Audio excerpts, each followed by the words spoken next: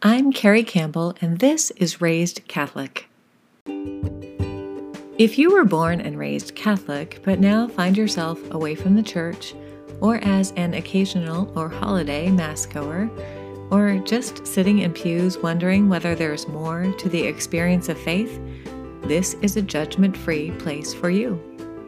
In this podcast, you'll find space for your wandering, questions, and frustrations, plus encouragement and light for your particular faith journey. Despite what we may have been taught as kids in the cradle of Catholicism, a life of faith is much bigger than rules and checkboxes, and there is room for all of us in the family of God. In each episode of Raised Catholic, you'll hear a little reflection, a prayer or a blessing, and a practical step you can take today to engage in relationship with God, both inside and outside of church walls. You and I were raised Catholic, but that doesn't mean our journey is done. Today, let's be raised just a little bit higher.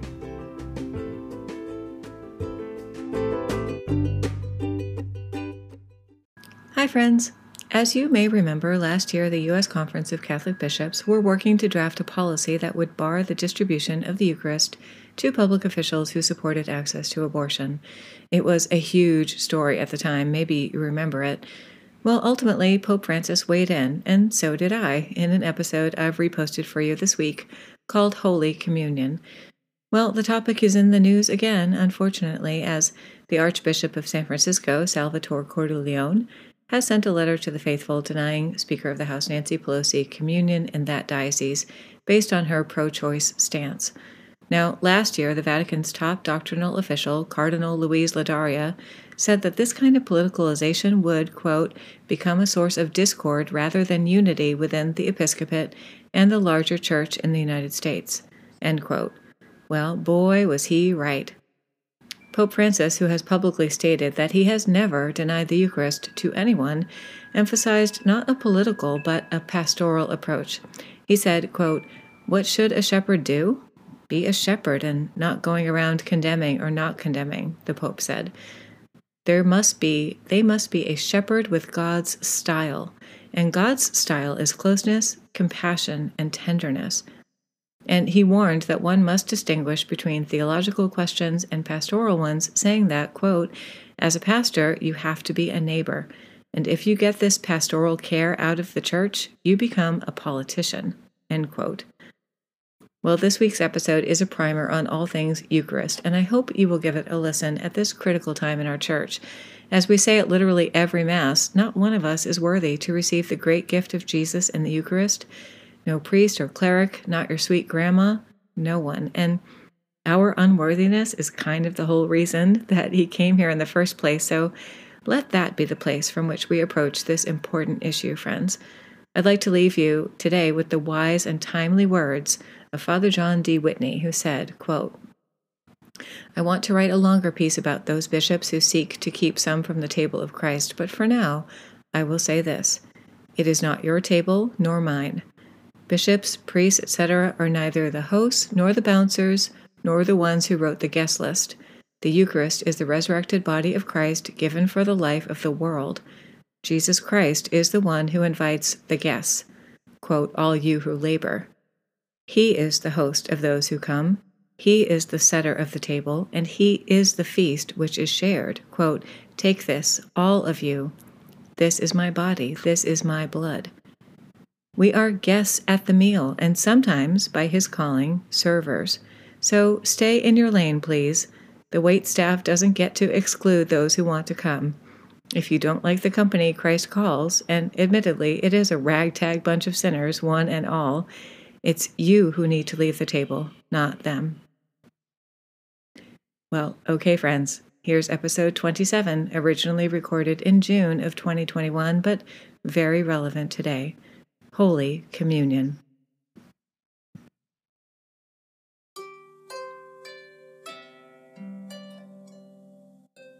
Today is episode 27, Holy Communion. Well, hello, friends. If you're paying attention to Catholic news, then you know that this week the U.S. Conference of Catholic Bishops, defying clear calls from the Vatican, overwhelmingly supported the creation of a document on the Eucharist which could co-opt the sacrament for political aims. It seems clear from the many public statements from a range of American bishops and other clergy, plus the increasing politicalization of the American Catholic Church, that the document is likely to outline, at least in part, the worthiness of Catholic public officials who present themselves for communion. Some bishops in the room were concerned about the rushed nature of the process and the timing of the document itself, and here are some indicators about that. Efforts to draft such a document began just days after the election of President Biden. At the same time, these same bishops announced a formal working group to discuss the, quote, problems raised by having a Catholic president who, though personally pro-life, supports access to abortion. In addition, the document on the Eucharist will be released this November during high-stakes midterm elections and the run-up to the presidential election of 2024, races which, if history is any indicator, the Church may play a large role. My gut reaction to this politicalization of the Church I love and the weaponizing of the Eucharist is part sorrow, part incredulity, and part helplessness. As a Church, we seem to keep missing the mark over and over and over.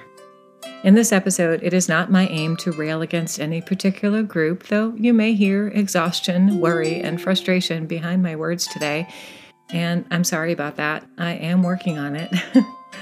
No, my intention for today's episode is a primer on the Eucharist, what it is, its value, its history, and laying out Jesus' words and actions surrounding the Eucharist as an example for the faithful to follow today. The word Eucharist comes from a Greek word which means thanksgiving, gratitude, or giving graciously. And if you were born and raised Catholic, you know that we celebrate the origin of the Eucharist every year on Holy Thursday. The Eucharist is a gift that Jesus gave us during the Last Supper. He knew he was about to die for us, and as Jesus and his friends gathered to celebrate the Passover meal, he did a few very important things, which he specifically told us to pay attention to and to remember him by. The first is that he took the form of a servant, tied a towel around his waist, and washed the feet of his disciples. Second, he instituted a model of priesthood based on that service, self-sacrifice, and love, giving them a framework in which he said, quote, I am giving you a new commandment, that you love one another.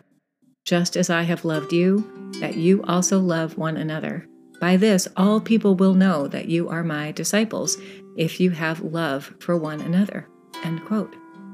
Well, love seemed pretty important to Jesus as he formed the very foundation of his church on that day, don't you think? Okay, so the third thing Jesus did was to give us the Eucharist, breaking bread and saying, and this is from the book of Matthew, quote, take and eat, this is my body. Then he took a cup, and when he had given thanks, he gave it to them, saying, drink from it, all of you. This is the blood of the covenant, which is poured out for many for the forgiveness of sins. End quote. Well, did you notice a worthiness test in the words of Jesus just then? Any commentary on the particular beliefs of the people there? I didn't.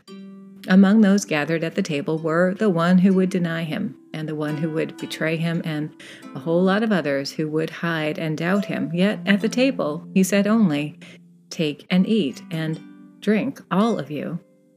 I encourage you to read for yourselves the Last Supper narratives from all four Gospels, and to make that super easy for you, I'll link to those in today's show notes, because there will be a lot of commentary from the pulpits and in Catholic media about this topic in the months ahead, I promise you.